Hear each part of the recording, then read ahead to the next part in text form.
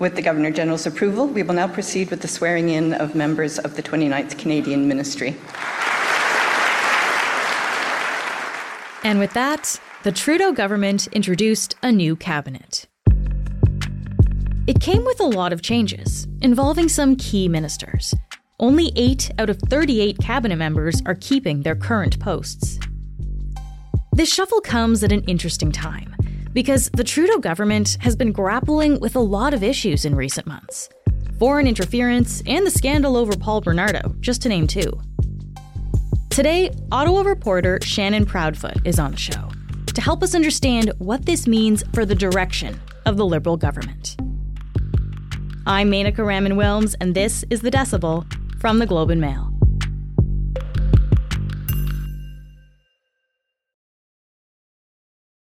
Shannon, thank you so much for joining me today. Thanks for having me. So Shannon, obviously you're watching this stuff closely. I wonder, what does it tell us about the moment that the Trudeau government is in right now? Well, I think what's interesting is the way the move was telegraphed, the way it was sort of set up with leaks beforehand, which was along the lines of, we need stronger communicators. To the extent that there was an acknowledgement from unnamed sources in the government, which, you can sort of make guesses about who they are. I kept likening it to, like, if you get asked in a job interview, what's your greatest fault? And your answer is, I'm just a perfectionist. I just try too hard to do a good job. Because the kind of line that all the media in Ottawa were being given about this shuffle was that things are going really well. The Liberal government is doing big things, that they are getting things done, and everything is going sort of tickety-boo, but they just need stronger communicators to tell everyone how wonderful they are. Now, that is both true and untrue. It's true that this government has had really, really big communication problems, and they are not very effectively making their case, showing their work, talking about what they're doing. It is also true that that is far from their only problem, or maybe their biggest problem. But I think the real point here is to look like a reset, which is not, I don't mean to suggest that I'm saying this is not a significant reset and kind of shuffling of people at the table. I think it very clearly is. But I think the point is also to look like it is. We're about halfway through. We're 2 years into a minority government with 2 years left on this arrangement with the NDP that should, in theory, get us to 2025 before the next election. And the last kind of, semester, if you will, of this parliament was really, really rough on the government. So I think the point is for this to look like kind of a rebrand, a shakeup, but without the government ever admitting that things are going badly. And that's why they're doing it, because, of course, they would not admit such a thing. Yeah, that's an interesting point, to have it be a little bit about optics, it sounds like, at this stage as well. I wonder, does this shuffle reveal anything about what issues or what things are important to the government right now? Yeah, absolutely. And so this was one of those things that was, again, sort of telegraphed in advance, but I think the proof is in the pudding. They are really trying to foreground the economy, cost of living, things like cost of housing. And I think there are 3 really, really strong reasons why that's where they feel like they need to kind of go in strong. One is because it's a top of mind concern for everyone. Inflation continues to kind of strangle people. The cost of housing is just bonkers in even small cities in Canada now. So it's something where they need to be responsive to public anxiety and even anger in a lot of cases. It's also that, we're assuming the next election is going to be sort of a battle between the Liberals and the Conservatives. Conservatives traditionally are considered stronger on the economy. You see it perennially in polls. If you ask kind of who has the heart and who's the better economic manager, they tend to answer Liberals for the first one and Conservatives for the second. So there's sort of, the Liberal government is sort of fighting an uphill battle in terms of being perceived as being competent on the economy. And then the third reason is that this particular version of the Conservative Party under leader Pierre Poilievre is absolutely hammering them on the economy and on affordability. And it's probably sort of his strongest arguments, his strongest suit as a politician, and it really matches where people are. So this shuffle was really meant to either actually move or to look like they have moved their strongest performers into economic portfolios. You mentioned that it's been kind of a rough last semester for this government. And one of the big issues, of course, is Chinese interference in Canadian elections. This has been an issue for the last few months, especially. Does this shuffle tell us anything about how this government is handling the fallout from that? It's interesting. I don't know. I mean, there is a very direct result in that Marco Mendicino no longer has a job in cabinet. He was public safety minister who was sort of very directly implicated in some of those issues and then in subsequent issues that we're going to talk about a little bit later. So there's a bit of a trailer on the trials and tribulations of Marco Mendicino. So, someone has lost their job as a result of poor handling of certain issues. But it doesn't actually look to me like they are directly addressing that so much. Their reaction to the idea of foreign interference was a lot of foot dragging, sort of waiting for the issue to go away, pretending it wasn't that big a deal or it was something that everyone knew all along. It was sort of a puzzlingly kind of, I would argue, slow and ineffective response. I think the issues that have plagued the government are more kind of big picture lingering ones about, a sense of entitlement, a sense of kind of like poor communication within. A lot of the biggest issues we saw them dealing with had to do with, oh my goodness, why do senior staffers not think that important things are important to tell their bosses, the ministers? So I think this is more a general global shakeup than it is meant to address the specifics of what made the last few months rough for them. But there's no doubt that it is like a roundabout response to the last few rough months. So let's get into some of the highlights of this shuffle. What I found interesting here is some of the moves that actually didn't happen. So Shannon, who still has the same job? Yeah, so you're right. Some of the significant things is what didn't change. So Chrystia Freeland, the finance minister and deputy prime minister, still in her job. Melanie Joly, the foreign minister, still in hers. Francois-Philippe Champagne, industry minister, still has his job. And those are sort of seen as kind of the inner circle of the inner circle, very close to the prime minister and the PMO, most of them discussed as possible leadership successors, and they are still in their jobs. Two other significant kind of holding pattern jobs are Stephen Guilbeault, Environment Minister, and Jonathan Wilkinson, Natural Resources Minister. His title changed very slightly, but his portfolio is the same. And those ones are interesting because the Western premiers sort of like fly into a rage at the sight of their faces or names because of the kind of divisiveness of the idea of environmental policy and resource policy out in Western Canada. And so it is interesting that the Prime Minister doubled down on keeping those two in the jobs that are most relevant to those file areas. So he's saying, you know what? Danielle Smith, you might not like them. They might make you really, really angry, but they are staying. This is what we're doing. So those were sort of the significant jobs that did not change on a very short list of jobs that did not change because almost everyone else switched seats or moved out. Yeah. And I wonder, though, what does this tell us that this kind of core group of people close to the PMO didn't change their jobs and also that environment and resources didn't change? Like, what is the signal? Well, it tells us that the close people are still the close people, that the ones the Prime Minister counts on and sees as sort of, I don't really want to put it in childish terms like favorites, but essentially that's what it is. The people he relies on, the closest advisors, the ones that he thinks are doing a very good job in their portfolios, that has not changed. So it's a sign of continuation and consistency and sort of a continued relying on those people and also the emphasis on those roles. Perhaps if he would have changed the environment minister to someone who is seen as less of a true believer. Stephen Guilbeault 2 decades ago was getting arrested on behalf of Greenpeace. He is a person who walks the walk, talks the talk, and has for a very long time. If they had, in a parallel universe, made the change of the environment minister to someone who would be seen as a bit softer on issues of climate change or more industry friendly, that would have been a signal. And the fact that they did not is a signal in the opposite direction, that this is what we're doing. We're doubling down on the idea of climate change as one of our kind of signature, perhaps legacy policies. I don't know if they're looking at it in that way quite yet, but certainly the chattering classes kind of are starting to think about this government getting long in the tooth and what is it that they're going to leave behind them. We'll be back in a minute.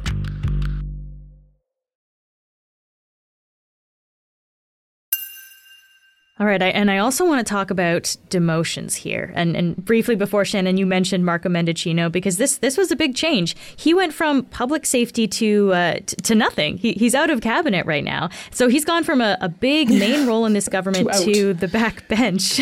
And of course, I can't help but thinking about his handling of the Paul Bernardo transfer. That was big news. That got a lot of attention recently. Is Mendicino being punished for his handling of that? Yeah, I don't think there's any way to see his demotion out of cabinet other than being a response to poor performance. There are a couple of other more complicated examples we can talk about next that I don't think are directly that. But yeah, the Paul Bernardo case was one of those things that just touched a raw nerve with the public. It's still kind of unclear what happened, but it became clear that Mendicino's senior staff knew about his transfer to medium security and didn't let the minister know. And meanwhile, you had the minister sort of going out there very publicly pounding his desk and saying, this is appalling. But it's not just that. He also arguably bungled the government's handling of the firearms legislation, and they had to do a bunch of kind of embarrassing walkbacks, and there was sort of some tone deafness there. He was directly implicated and integrally involved in the invocation of the Emergencies Act and the handling of the convoy protest here in Ottawa. That was a case where it wasn't necessarily so clear that he had done something wrong, but he was just in the mix. And I think it's kind of just a case of an accumulation of drips of problems. There is another interesting, and I think to a lot of people quite surprising, demotion in that David Lametti, who was the Justice Minister and the Attorney General, and had been for a number of years, is no longer in cabinet. Now, I think most people's supposition there is that was more just kind of pragmatic, slightly greasy politics, in that he comes from Montreal in a seat that is quite a safe Liberal seat, and that somebody else needed to be plugged into cabinet in seats that might be a little harder for the party to win next time around, because there are not sort of obvious sins you can point to on the part of former Minister Lametti. There was some criticism. There's been a lot of talk about the slowness of appointing federal judges and lots of openings and positions not filled, and lots of talk about bail reform. But neither of those kind of slowed down processes, I think, was substantial or obviously his fault enough to explain why he is no longer in cabinet. So it could be that was just, almost literally being in the wrong place at the wrong time. So essentially, they've opened up that position for someone else, and there's a new person to cabinet then that is taking on the justice portfolio. Yeah, so Arif Farhani is who's a lawyer but with a really strong human rights background, takes on the role after Lametti. Toronto area MP, I believe Parkdale High Park is his riding, and it's much more one of those ridings that's more a roll of a dice. So it could be, and they will of course never say this if you ask the Prime Minister why, that is just, there's a lot of sort of math that goes into cabinet, the making of cabinets. There's the famous gender balance, there is geographical balance, there is, urban, suburban, rural. The Liberals don't have a lot of rural MPs. There is different regional representation. And it could be that just, if you picture the spreadsheet of cabinet, that David Lametti was just on the unlucky end of that. And Arif Farhani was considered a kind of, a fresh face, someone with a legal background, but a better fit. And Shannon, you mentioned earlier about communication, right? About how this was an issue for the government. Sometimes lack of communication was a problem. What role has communication played here in the cabinet shuffle, and who moved where? I think it played a big role in the big promotions we saw. So the big either lateral moves or people being moved into what are perceived as more high profile portfolios. So one of the ones I would highlight as being particularly interesting is Sean Fraser. So he was Minister of Immigration and Citizenship, and he now goes to sort of a newly reconstituted portfolio called Housing and Infrastructure. So they've kind of taken housing off someone else's portfolio, stuck it together with infrastructure, and the idea would be Minister of Building Things. Sean Fraser, I think, would be widely regarded as one of the strongest performers in cabinet. Really smart, really good communicator, straight shooter. And this, to me, is one of the most obvious moves meant to shore up this government's economic bona fides, both to be able to tell the story of what they are doing better to a country where a lot of people are worried and stressed and angry, to be able to push back against Mr. Poilievre and the Conservatives' attacks on this front. So that seems like a pretty obvious promotion to put one of their strong performers in a really important spot. Another one along those lines is Dominic LeBlanc. So he retains his old portfolio, which was intergovernmental affairs, but adds public safety, which, as we talked about, has been a real problem point for the government the last 6 months or so. So he takes that over from Marco Mendicino, and Dominic LeBlanc is like literally a lifelong friend of the Prime Minister, has great... He just commands a lot of reliance from the Prime Minister. He is sort of the guy you bring in for cleanup in aisle 3. So that is seen as his role here, to take on a thorny portfolio in addition to one he held before and kind of make it work better. Okay, Shannon, let's turn to how this is all going to play out with the opposition parties. I want to start with the Conservatives and leader Pierre Poilievre. He was previously calling for Marco Mendicino to resign, and now we see he does not have a cabinet position anymore. Are some parts of the shuffle maybe to placate what the opposition wants at all? I would argue not, simply because there's just no way on earth that Pierre Poilievre is going to go, good job, Justin, you did well, let's move on. Like, that's just not going to happen. But like, you're right, I'm being a bit glib, although not really, because that's also accurate, in the sense that I think they're trying more globally to respond to their weaknesses and to the strongest case you could make against them. I don't see a world in which Poilievre has anything good to say about this. I think what they're trying to do more is set up more of a fair fight. I mean, Poilievre, you can argue different ways about how effective he is as a communicator. He is certainly, he's spicy. He's got the art of the kind of branded statement down. He's been a political animal for 2 decades and, cut his teeth as a wee baby, literally still chubby cheeked MP being an attack dog. Now that he is the leader of His Majesty's loyal opposition, I would argue he maybe needs to cool it and look a bit more statesmanlike. But nonetheless, he is extremely good and really, really likes the fisticuffs side of politics. And so I think what the Liberals are trying to do in this case is not get beaten up in the ring quite so much and have people who can push back and who can effectively kind of fight Poilievre and his sort of surrogates, the other strong communicators in the Conservative Party, on their own terms. And I want to ask you about the NDP as well and leader Jagmeet Singh. How have they responded to all of this? Yeah, so they're in some ways the same thing that responds to the Conservatives responds to the NDP, which is a focus on cost of living, which has also been something Mr. Singh has really been focusing on. So the NDP does have this supply and confidence agreement with the Liberals where they've agreed to basically prop up this minority government until 2025, provided they get some things they want, which have sort of been in progress, things like dental care, pharma care, less further along.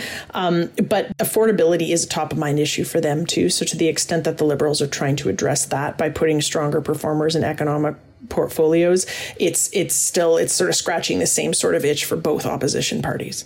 Okay. Shannon, let's just at the end here talk about the strategy for the Liberals going forward, because as this cabinet shuffle announcement was coming out, a poll from Abacus Data found that the Conservatives are 10 points ahead of the Liberals in the polls.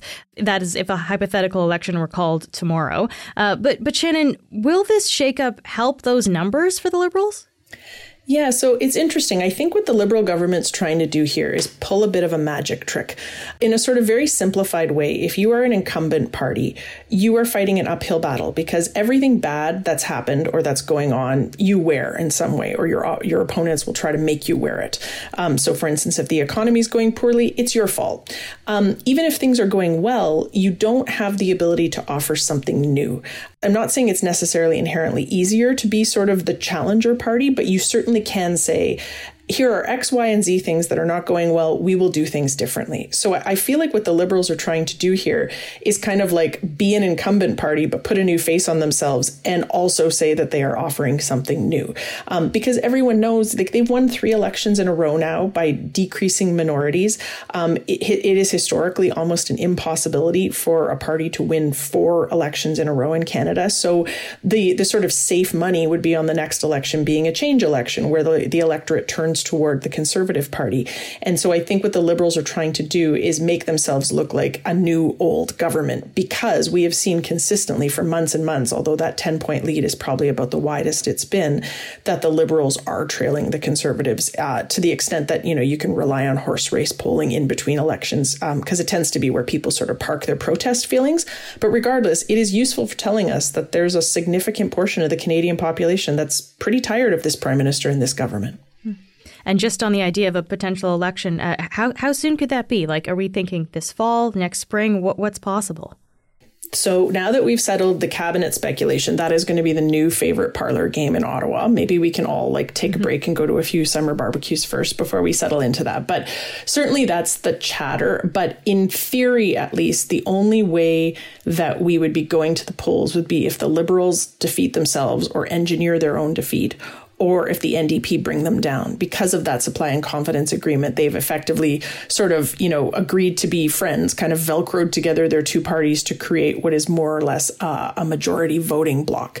I would argue there's not a huge appetite for it. That might change on the part of the government if the economy starts to improve. If you want to be sort of really cynical and kind of play game theory with it, well, if by the fall or say the spring after the new year, if inflation has flattened out, if, productivity is back on track, if things are looking sunny ways, one might say, we saw the Liberals inclined to take advantage of what they thought was an opportune moment in 2021. I would argue that opportune moment was really poorly perceived by them because the electorate was super, super ticked off to be forced to the polls again. But, politics is a game of timing. And so it's quite conceivable, but basically the Liberals would have to do that to themselves, or their current partners, the NDP, would have to do it to them. Shannon, it was great to talk to you. Thank you so much for being here. Thanks for having me. That's it for today. I'm Menaka Raman-Wells. Our summer producer is Nagin Nia. Our producers are Madeline White, Cheryl Sutherland, and Rachel Levy-McLaughlin. David Crosby edits the show. Adrian Chung is our senior producer, and Angela Pacenza is our executive editor. Thanks so much for listening, and I'll talk to you tomorrow.